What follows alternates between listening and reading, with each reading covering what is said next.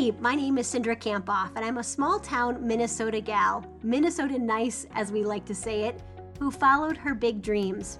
I spent the last 4 years working as a mental coach for the Minnesota Vikings, working one-on-one with the players. I wrote a best-selling book about the mindset of the world's best, and I'm a keynote speaker and national leader in the field of sport and performance psychology. And I am obsessed with showing you exactly how to develop the mindset of the world's best so you can accomplish all your goals and dreams.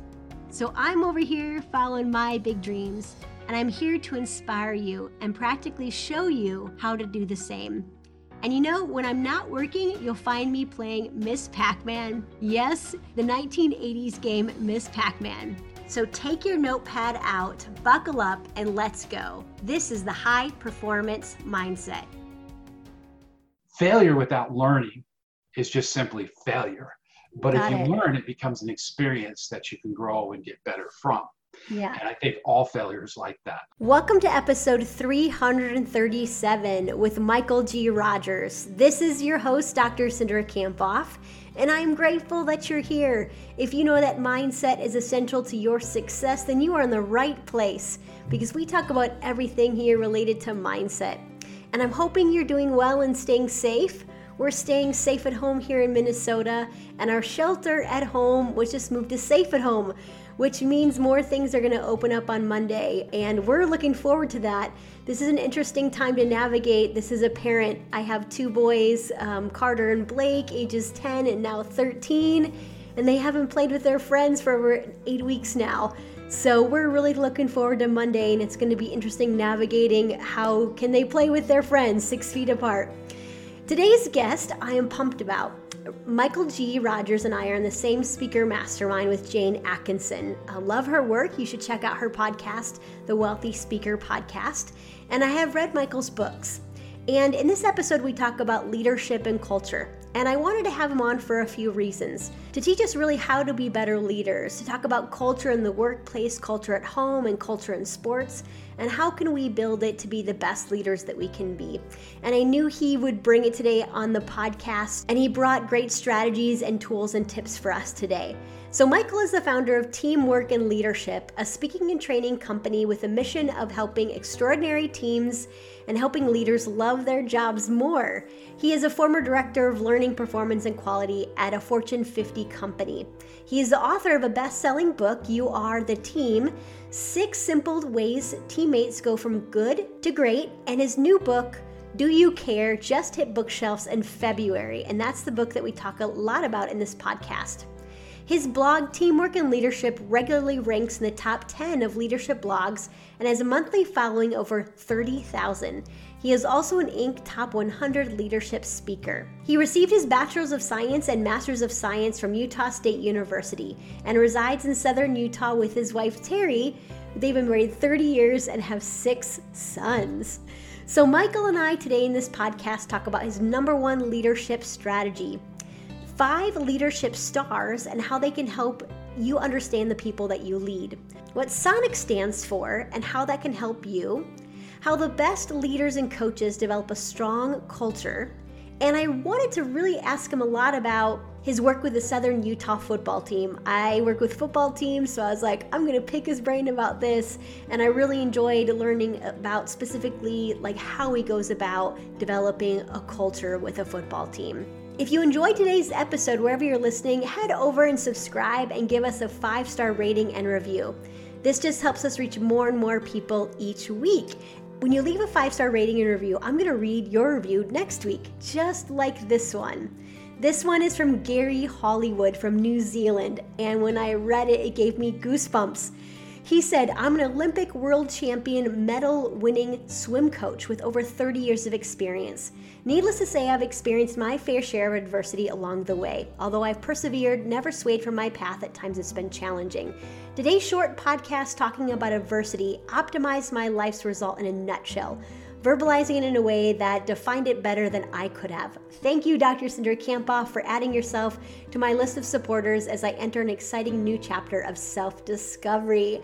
Thank you for coming and joining us on the podcast, Gary. I'm so grateful that you're here and grateful for your rating and review. So I'd love to read yours next week.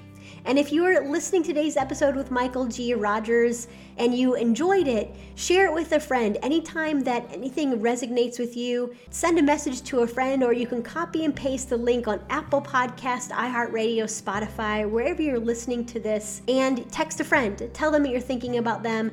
You can also share it on your Instagram stories and tag me at Cindra Kamphoff. Without further ado, let's bring on Michael. Welcome to the show, Michael Rogers. Thank you so much for being here today on this beautiful sunny day. So thanks so much for being here. Yeah, thank you, Cindra. It's beautiful and sunny here as well. So. I know. I'm trying to see the good and the small things I can be grateful for at this point. So, Mike, tell us a little bit about your passion and what you do to get us started. Sure. So my passion is teamwork, team development, and leadership. I love speaking and writing on those topics, and that's really what consumes a lot of my day right now is those two passions. Yeah, that's awesome. So you're a speaker, you're a writer, you teach classes, you're going to be a professor full-time next year, right, in the fall. So you have a lot of hats that you're juggling here. Yeah, but still while doing all the other things, speaking and writing and all the other good stuff. So yeah, exactly. So tell us a little bit about just how you got to where you are now. Yeah, so probably about 3 years ago, my company that I was working, which was a Fortune 50 company at the time, was offering an early retirement package to all employees. And I was in a higher level leadership position at the time. And I was grateful for that because it allowed me to do something different. That's what I thought I would do. I thought maybe I'll go into a different industry. I was in health insurance at the time. Just do something different. Well, I started writing a book about 3 months before I took early retirement. And by the way, I'm far from retirement. It just happened that I had just enough years of experience to take it. But I started writing a book about 3 months before that. And about 6 months after I'd taken early retirement, I'd published it. It had done pretty well. I started getting some speaking engagements, and I'd had my hand in speaking on and off for the last 12 years before that, working with teams and doing team development. And I'd been writing a blog for about 10 years up to that point. So I dabbled in this space, but this book allowed me to do it full time. And so that's how I got involved. Yeah, that's wonderful. Michael, I'm going to ask you a big whammy question to start off, right? It's the third question of the interview, but I want to ask you this question because I think when people hear speaker, author, professor, they think, well, Michael's just probably perfect. But I want to start with this to show some vulnerability. And what I'd love for you to tell us about is like a time that you failed. What does failure mean to you? And tell us about a time that you failed and what you learned from it. So I love the topic of failure. And it's something I actually speak on. So, and I share one experience that I had that I think is a great lesson in failure. And it's not something maybe you would traditionally think like where I failed with the business or something like that. It was failing as a husband. My wife and I were having a pretty heavy disagreement like couples do. And I asked her at one point, I just said, give me a list, honey, just give me a list of 6 things I can do differently. Okay. And I thought, well, that's going to take her a day or two and maybe she'll even forget about it, right? But she was back in 2 minutes with that list. And I thought, okay, well, I've committed to this. And so I started taking that list everywhere I went and trying to get better because obviously I was failing her as a husband in these 6 things. Now, most of these things on that list, I did not know about. They were blind spots to me. Okay. And so, and sometimes with failure, that's how we find out where we're failing because we start asking people where we're failing or where we're struggling or where we can get better or where we can improve. And I took this list with me on a consulting trip.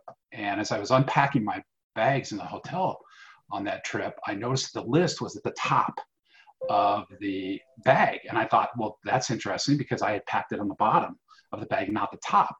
And I looked at it and she had added 4 more things to the list. So now I had 10 things that I could improve on and get better at. And really the reason I tell you that story is because to me, failure without learning is just simply failure. But if you learn, it becomes an experience that you can grow and get better from. Yeah. And I think all failure is like that. So to me, that was a big failure. I've had a lot of failures, I think, as as most of us do in life, both in my relationships as well as a lot of other things. But that's just a simple story. So, and I love that story because it does show your vulnerability. Yeah. Makes it real. And what I heard you say is like failure is when you don't learn from something, Yeah. right?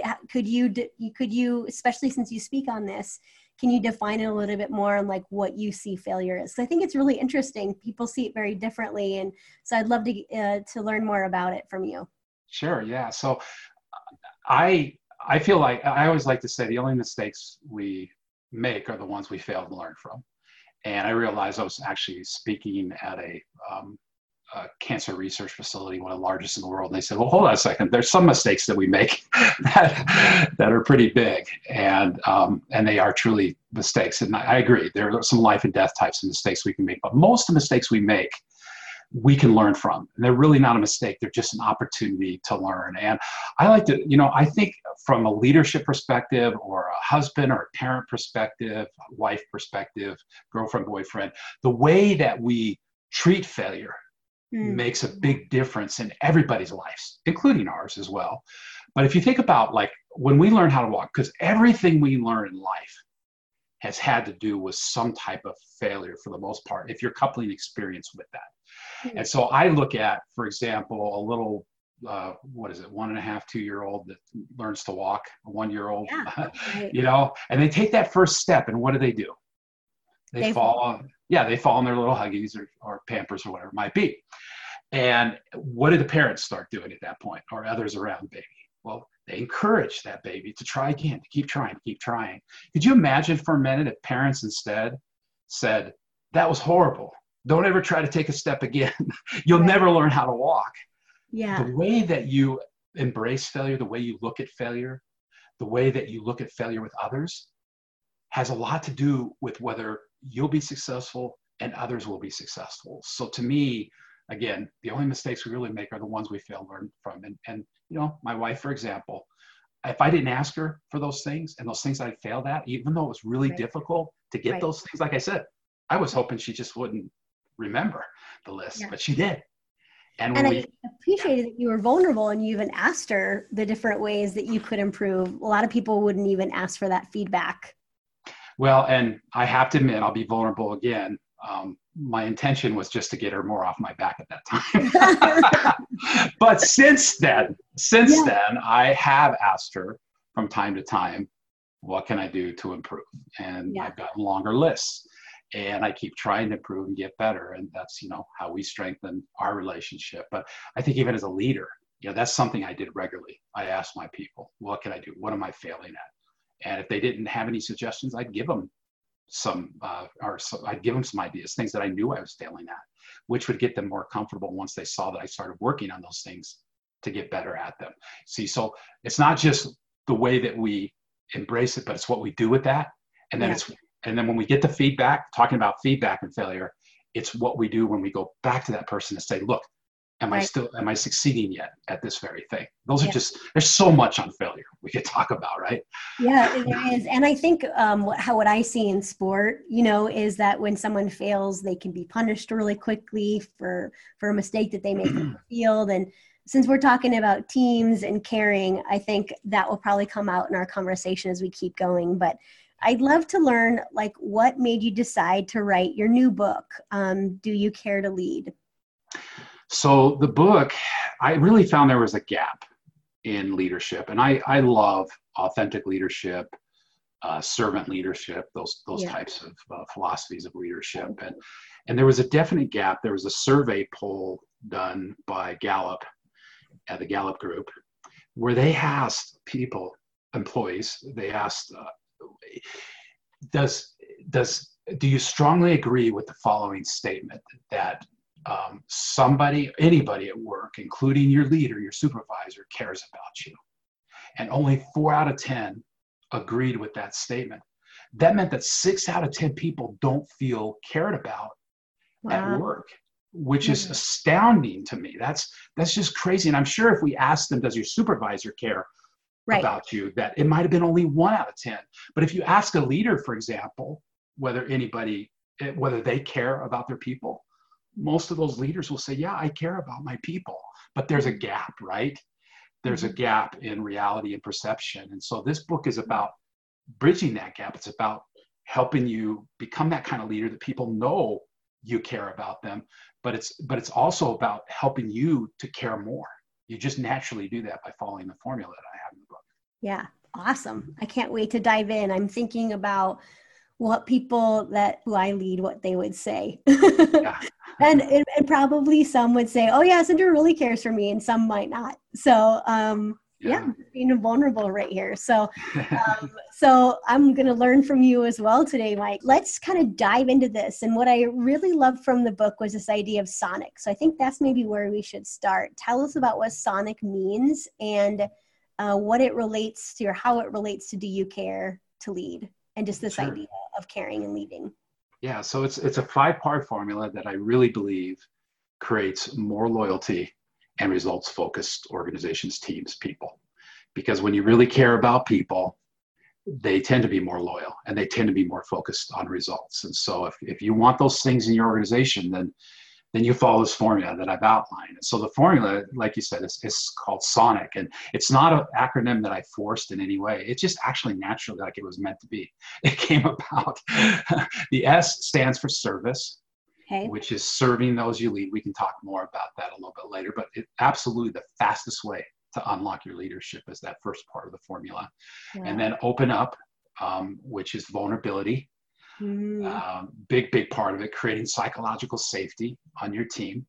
The N is for nurture, which is about really spending a lot of time focused on helping your people improve and get better. I always use the example, if you were to take an avocado tree from California and plant it in the mountains of Utah where I live, it would never thrive. And if you took an apple tree where I live in Utah and where we have an abundance of them and planted in the desert of California, it wouldn't thrive. That's because all people are different. People are much more complex than teams, but they need the right care. They need the right water, the right soil, the right nurturing. And people do too. We can't cookie cutter manage, or we can't cookie cutter manage. So that nurturing is about spending time knowing your people's needs, understanding them individually and personally, administering to them, nurturing to them. The second part is, or the fourth part of it is I, which is to inspire, which is knowing where your team needs to know where you're taking them. They need to know why you're taking them there, and they need to know the how. That's the inspire part. If you can get them to understand all three and have what I call these success lines, where they literally can see the impact that they're having to the organization, to the team, to themselves, and the organization and the team can see the impact others are having on them, those are success lines, then you've got a lot of the battled win in terms of inspiring people to be more intrinsically motivated than extrinsically motivated, which is a real key, right, in leadership. And then the fifth piece is to commit. It's about your commitment to the leadership process. There's a story told of a chicken and pig that are walking down Main Street. And some of your listeners may have heard this story, but they see a restaurant that's open for breakfast. And the chicken looks at the pig and says, "We ought to open up a restaurant that only serves breakfast." And the pig says, "Well, what are we going to serve?" And the chicken says, "Ham and eggs, of course." and the pig says, "Well, whoa, wait a second. You're just making a mere contribution. I'm making a full commitment." And I think leaders have to be that ham and the ham of eggs. They have to be willing to sacrifice and commit to their leadership and to their people, really care about their people. And this is stuff that has to be top of mind for you as a leader, as you lead. So that's the song. Love it. Awesome. Fits perfectly. So I could see why you chose it. I love all of the components that make sense in terms of caring and leading and what you're talking about today. I have a few follow-ups on that for sure. Mm-hmm. So let's talk about service first, and this idea of being a servant leader. Tell us what that means to you, and maybe like a top tip on, I don't know if it's a tip, but because it's more of an approach, but for people who want to become more servant leaders or just want to understand it, what would you tell them? Like, what is it, and how do you do that? Although that's a really big question. Yeah, well, and you used the term servant leader, which I love that term. I love that philosophy. I'm definitely about servant leadership, Yeah, but service is a good. component of that. Good And point. service, like I said earlier, there's no quicker way to unlock your leadership than through service. There's no quicker way to unlock any leadership or any relationship that you have than through service. Service is doing more than just your job. I'm having regular one-on-ones with my employees, Mm, or I'm being kind. I mean, those are all great things, but service is something like, and this is just a real simple example, and right. we could come up with thousands more, but let's say, for example, that you have a team and it's snowing outside, and instead of sending your team that day into this blizzard because it's snowing really hard, you choose instead to order lunch in for them. That sends a clear message that you care about them. It's a simple thing. I get it. And service, the concept of service is a simple thing, but putting it into action requires that we're thinking about it often. We're thinking about others more than we're thinking about ourselves. And we're looking for creative ways to do this. I have a friend of mine, for example, I wrote about this in the book. He said, he would just go around. He noticed as he was talking to people around the cubicles in his office, he was talking to his employees, he noticed that there was some dust on top of each of the cubicles. And so he just got a can of Lysol and a rag, and he just started wiping down the cubicles. And he does that on a regular basis. That sends a message that I'm a servant, that I care. And he says, it's so simple, but my people really like it. Like it's meaningful to them. Just little things like that. Yeah. Awesome. What about opportunity and showing kind of your vulnerability, and tell us a bit about why that's important, particularly as leaders? Yeah. So this, some people have asked me before, was your favorite chapter to write? Yeah. And this was my favorite chapter to write by far. It was probably the one that I was not looking forward to writing the most. But when I got into it, I was like, this is cool. I had a lot of ideas on this that I put out there, and I thought it was going to be difficult to write. It just flowed. And so opening up and vulnerability is about creating psychological safety on your team. And it starts with you. It starts with your own openness. Now, let me talk about what psychological safety is. And I don't know if you've talked about that on your show in the past or not. A long time ago, maybe like a year ago. And we talked about it related to like leadership and teams and creating a culture of like that failure is okay, So yeah, we'd love to learn more about how you're seeing it. And particularly, I think a lot of people who listen are business owners or leaders, but also there's a lot of coaches, people in athletics and in business. So would love to get your opinion on how we might create more psychologically safe environments. Yeah, so the basis of psychological safety is trust. And there was a researcher, her name was Amy Edmondson. She was a graduate student at Harvard University at the time. And she wanted to find out what made some teams more effective and other teams not so effective. So she studied medical teams. And if you think about medical teams, probably the way that you would naturally go about it is, which are the teams that are making the fewest errors? Those are the most effective teams. But what she found was the opposite. She found the teams that were making more errors were actually the teams that were most effective. And here's the thing, it's going to sound a little bit of a contradiction, but it's not. It's not that they were making more errors. It's just that they were admitting their errors more. They were talking about their errors. So they had just as many or maybe even fewer errors than the other teams, but they were open about admitting those errors. And she was the one who coined the term psychological safety, which is being used a lot more these days. You want to get your teams to a point where they feel like they can open up, they can fail, that it's okay, that they can take risks, that they can say, hey, I made a mistake, or you know what, I need help here, or you're better at this than I am. When you can get that, you create what I call efficiencies on teams. You create efficiencies in meetings, you create efficiencies in your relationships and your communication. I mean, and those efficiencies trickle down considerably. Sarah Blakely, one of my favorite entrepreneurs. Yes, love her. Female entrepreneur. Huh? Yeah, Spanx. Yeah, right? yeah, billion-dollar company. She's been super successful, one of the most successful female entrepreneurs there are. And she tells a story of growing up and how her father at the dinner table would always ask the family what failures they had that day. Okay, going back to failures, right? What failures did you have today? And she said, if we couldn't come up with something, he would almost seem disappointed that we didn't have something that we failed at. He had created psychological safety within his family. And leaders have that opportunity. She actually created what she calls it Spanx Oops moments, where she talks about some of the mistakes made in the history of Spanx. She talks about mistakes she's making today, and she encourages others to talk openly and freely about their mistakes, and and to create, again, this psychological safety. So when leaders can create this on their teams, it creates absolute magic. And in the book, I have ways that you can do that. But the first one is, it starts with you. Yes. You have to be vulnerable. Yes. You have to be the first to say, you know what, I'm not so good at this. I need somebody to help me with this. Or, oops, I really messed up on this one, whatever it might be. Or just share some personal things about you. I've seen, and I can share later with you, a story that just blew my mind in terms of a leader who opened up and what it did for that team. There's lots of those kinds of stories. Wow. Well, and what about the people who are listening who are thinking, oh man, that's really scary to be vulnerable with my team. And how do I still maintain boundaries? Do you know what I mean? Like, I'm just thinking there's maybe some people who are listening that are thinking about that. What are your thoughts on the difference between vulnerability and still having boundaries? And yeah, just share your thoughts on that. You have to do what feels right for you.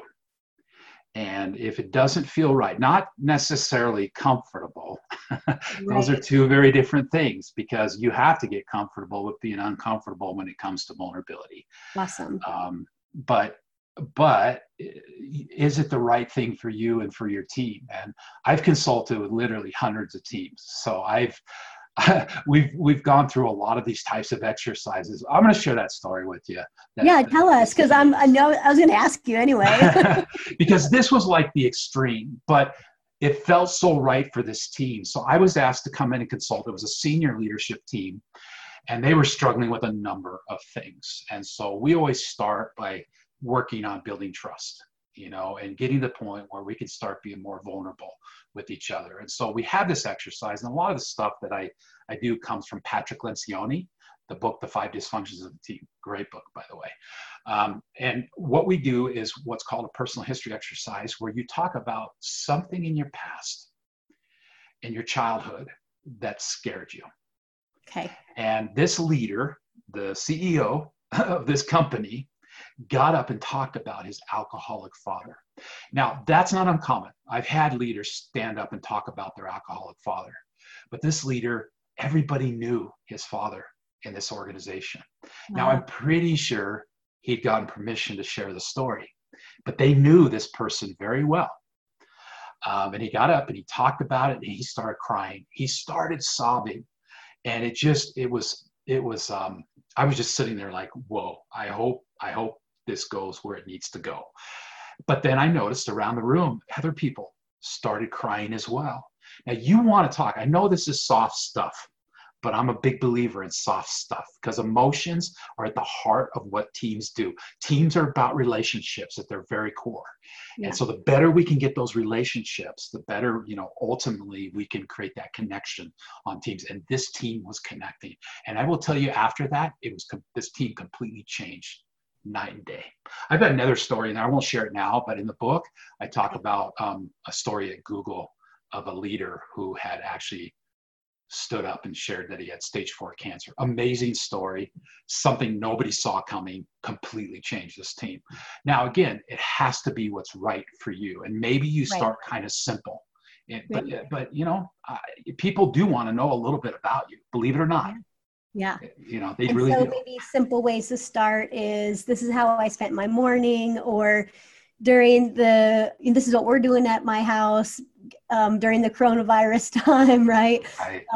This is what my boys are doing, or sharing about your family. What are some easy ways that you think people can start? Those are some ways I'm thinking I might start. Yeah, I think those are all great. I think you can start, you can bring a consultant in. I will tell you that. That's a great way to do it, who could facilitate some of these activities, because they can just bring it in a way that if you said, hey, let's all sit around and be vulnerable, it's not Okay. going to work as No, well. There's some other things that have to come before that, like trust. but if someone's giving you permission to do that and creating a space where they feel safe from a psychological perspective, that's easy to do. Yeah, right. It is. But as a leader right now, Easier to do, I should say, yeah, not easy. yeah, Yeah, right. sorry. But as a leader right now, you can start just by, sharing some of those things that you talked about, Sindra. Just being a little more open and vulnerable, like with your mistakes. Yeah. I screwed up this morning. I had I thought I'm just going to talk about my schedule today and some of the ways that I messed up. I don't know what it is. It could just be something that you messed up at home. If you want to go to that level, that's getting a little more serious. But again, it's just starting to get more comfortable doing that, because if you're comfortable doing that, people are going to be more comfortable doing that, because in a sense, you've given them permission to do those very things. And that's really the key. And that vulnerability could start just on your one-on-ones with employees, talking about, they're struggling with something. And maybe you struggled with that very thing when you were at their level, of employment. And it was something that you learned. And so you share about your struggle and your failure, but also what you learned from it.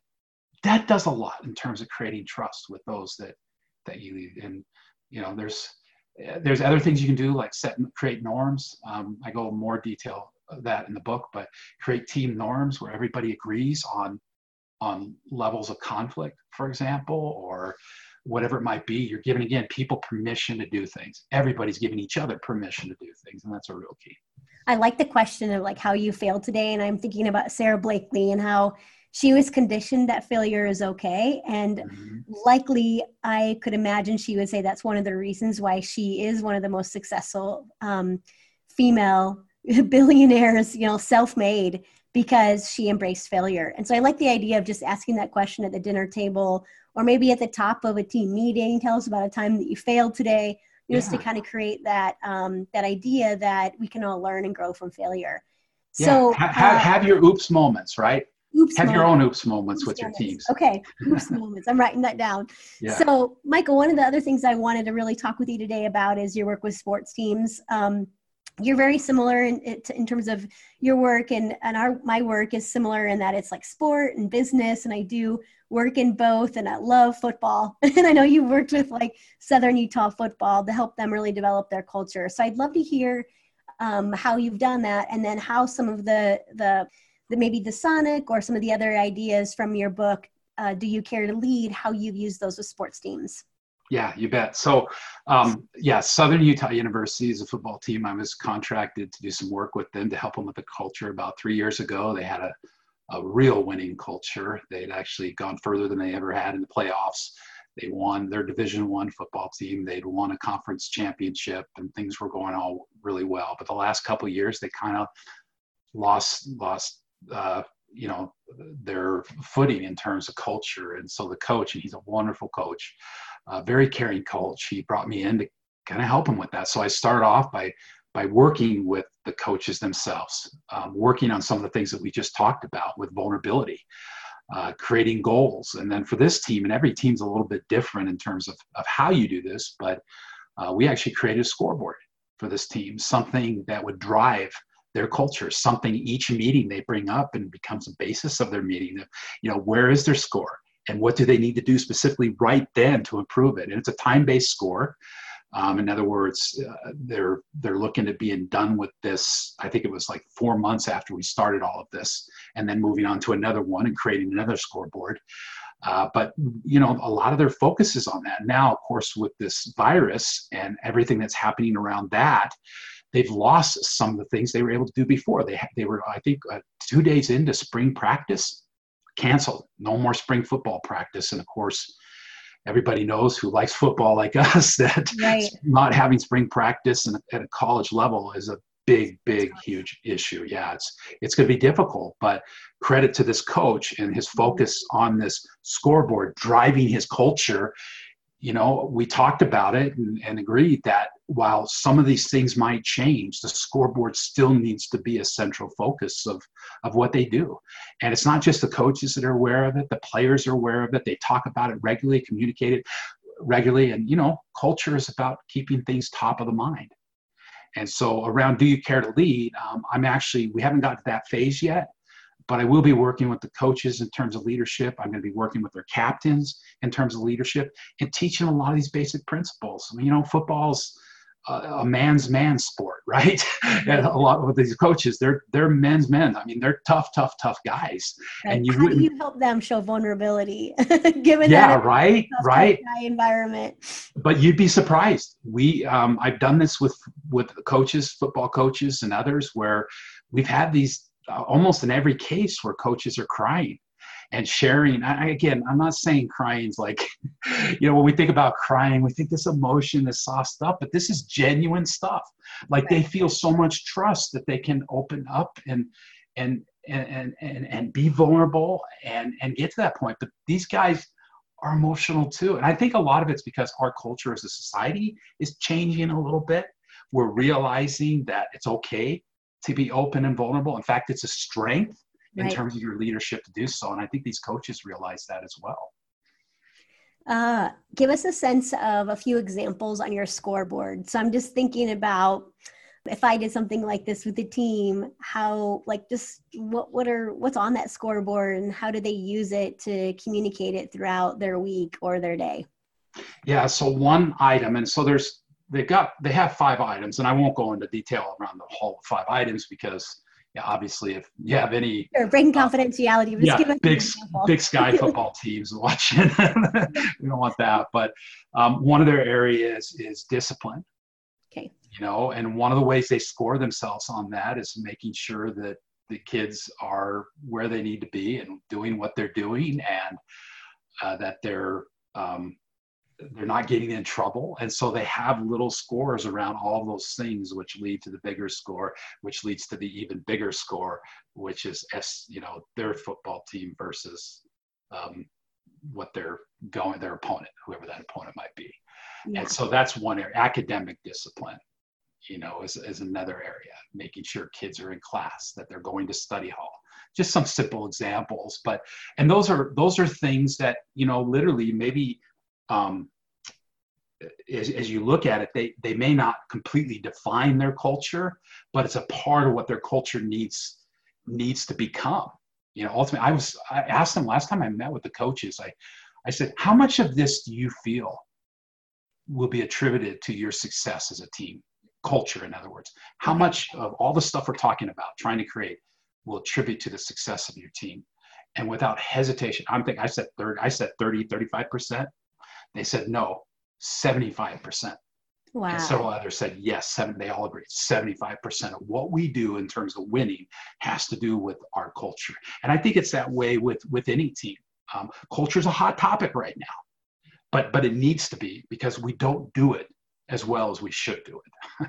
I think it also makes you realize that it's just more than X's and O's. And I think there's more and more awareness that you have to train other parts of your body and, your spirit, your mind, besides just your knowledge of the game. And I think culture is a big component of that. Michael, one of the things that I wanted to ask you about your book, Do You Care to Lead? You talk about these 5 stars in the book. And I thought those were really interesting. Tell us what those 5 stars are and how that relates to culture and maybe, with an example of athletics or business like we're talking about now. Sure. Yeah. So I talked a little bit about the chapter under nurturing, and I shared the apple tree being planted in California, desert of California, avocado tree planted in the mountains of Utah, and that we can't cookie cutter management. Well, this goes along in that chapter. This is part of that chapter, is these 5 categorizations. I feel like 90% plus of our time as a leader should be spent on at least thinking about, if not proactively, developing and helping our people become better, growing them up. I always say that you have 4 choices as a leader. You can move people up, you can move them over, you can move them off, or you can do nothing. And to do nothing is never a choice. But unfortunately, it's what a lot of leaders do because they don't have the courage to do the hard things. And so they just kind of let it go. And when I say 90% plus, I mean, I'm talking about thinking about these things, classifying people, thinking about moving these people, having conversations with them. It's all those things. So moving up is where you should be spending the majority of your time. Moving over, which just means moving them to a different team, a different seat on the bus, a different bus entirely. But again, don't move your problems to somebody else. That's not fair to the person you're moving over there, because again, we care as people, we care as leaders. We don't want to do injustice to those we lead. We never do. Even if we're moving them off, we do it the right way for the right reason. Whether that's, and that's for everyone. That's the person being moved off, the team, the organization, you as a leader, it's everybody. That's the things you have to think about. But moving up, so I have these 5 classifications. I have superstar, rock stars. I have rising stars. I have falling or middle stars, steady stars, falling stars, and deceiving stars. So your rock stars, everybody knows who the rock stars are, right? They're the people that get there early, they leave late. You never worry about them. You feel like you wish you had a whole team of rock stars. They're just great. And then your rising stars are rock stars, but they don't have the experience yet to become total rock stars. Mm-hmm. Then you have your steady stars, your middle stars. These are the folks that, 9 to 5, they're going to meet expectations, but not necessarily exceed expectations, but they're there. And you've got to do something with them, because you shouldn't be accepting just that level of performance, right? And then you have your falling stars, which we wish we had no falling stars on our teams, right?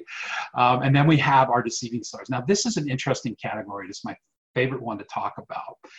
Deceiving stars are falling stars in rock star clothing. Okay. And what I mean by that is that these are the folks that you believe are doing your team and organization well because they're your top performer. But to your team, they're dragging the morale of the team down, because secretly, at least hiding it from you, they're hoarders. They're people who fail to collaborate. They're people who take credit for things or partial credit for things that they take full credit for things they should have only got partial credit for. Your team sees the issue, but you don't, because they're top producers. So you just tend to ignore the problem.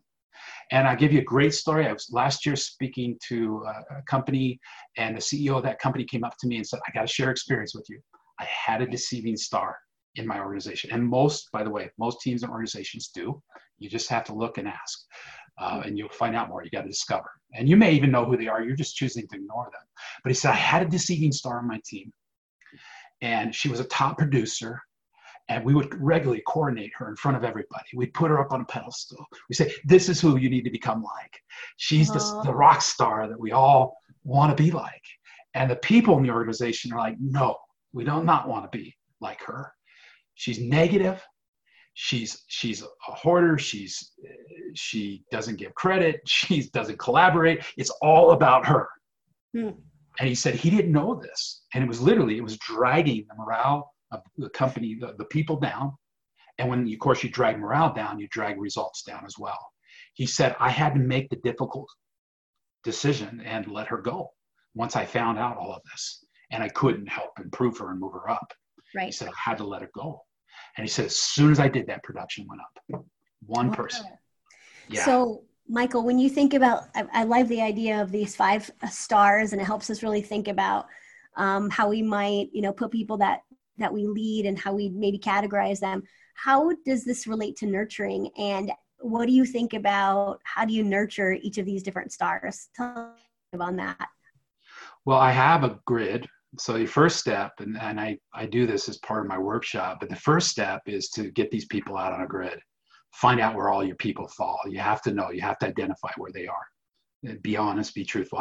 You can get a free grid at doyoucaretolead.com. It's under the tools section. So doyoucaretolead.com. And then you have to start making choices in terms of actions. So if you have a falling star, what's the one thing that's keeping them back from becoming a middle star? Or if you have a middle star, what's the one thing keeping them from becoming a rock star?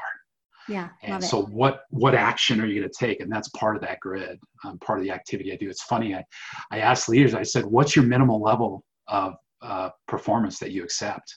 And they'll say rock star, of course. I'll say, well, look at your grid. You have a number of people in that falling star, middle star categories. That must be your minimal level acceptance in terms of performance. It's not rock star. You got to like proactively do something with these people. You got to move them up, over, or off. To do nothing is never a choice. And so these people were not proactively doing something with these folks. And most of the time, 90% plus of the time, you're going to be moving these people up. Yeah. Not over or off. Excellent. Excellent. So good, Michael. If I could summarize what we've talked about so far, really good. I liked what you said about the Sonic. I thought that's a great structure to help us think about continuing to care for the people that we lead. So service, open up, nurture, inspire, and commit. There we go. I think I got that right. Good. Super interesting that only 4 out of 10 people say that people care about them at work. So that's anyone, right? Anyone. Not just their leader, like anyone. So that really just shows you the importance of coming from this caring approach. And then I loved our conversation about vulnerability that we had so far, and just this idea of the oops mentality. Sarah Blakely asking your team how they failed to create this kind of psychological safety. And your STAR stuff, I really like that, helping us think about how could we categorize the people that we lead and move them up. Yeah. What kind of other tools or strategies would you have to help us develop our culture? And then we'll close up. Yeah, you talk specifically about culture. I think there's a couple of things. One is, in order for culture to be, this is like a tip, and I think most people know this, but they do a poor job of practicing it, is in order for culture to be successful, you have to keep it top of mind.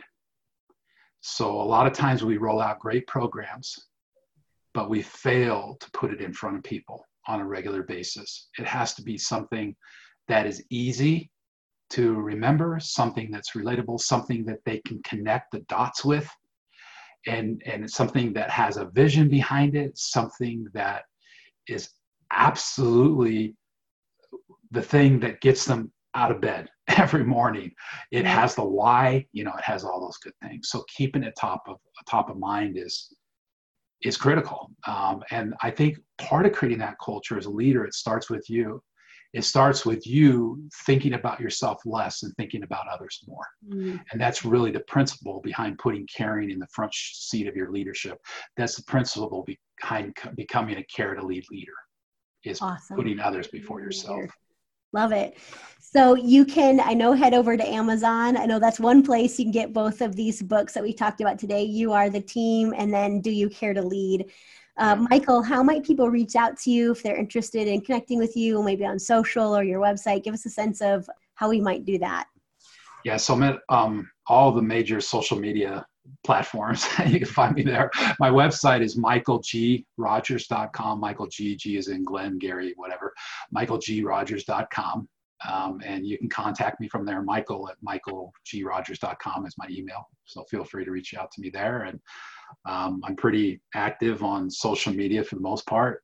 Got some big followings on a couple of platforms. So I'd love for you to join me. And that's where you can find me. I've got other products and stuff as well. And both very good books. So check them out. If you liked what we talked about today, we'd love to hear from you. You can reach out to Michael and I anywhere on social. I'm at mentally_strong on Twitter, and then Cindra Kamphoff on all the other ones. So thank you, Michael, so much for your time and your energy, and to help us think about how can we lead with caring, and to help us to develop this culture that will help people be more or feel more psychologically safe. So any final comments or advice you have for us? Nope. I think I've gotten it all in, but I have to tell you, this has been a fun experience, and you're a great host. So it's super fun. And people need to listen to your pod. I've listened to a couple other episodes. You do a great job. Thank you. Thank you. Well, appreciate your time and your energy and your vulnerability today. You bet. Way to go for finishing another episode of the High Performance Mindset. I'm giving you a virtual fist pump. Holy cow, did that go by way too fast for anyone else? If you want more, remember to subscribe, and you can head over to Dr. Cindra for show notes and to join my exclusive community for high performers, where you get access to videos about mindset each week. So again, you can head over to Dr. Cindra, that's DrIcindra.com. See you next week.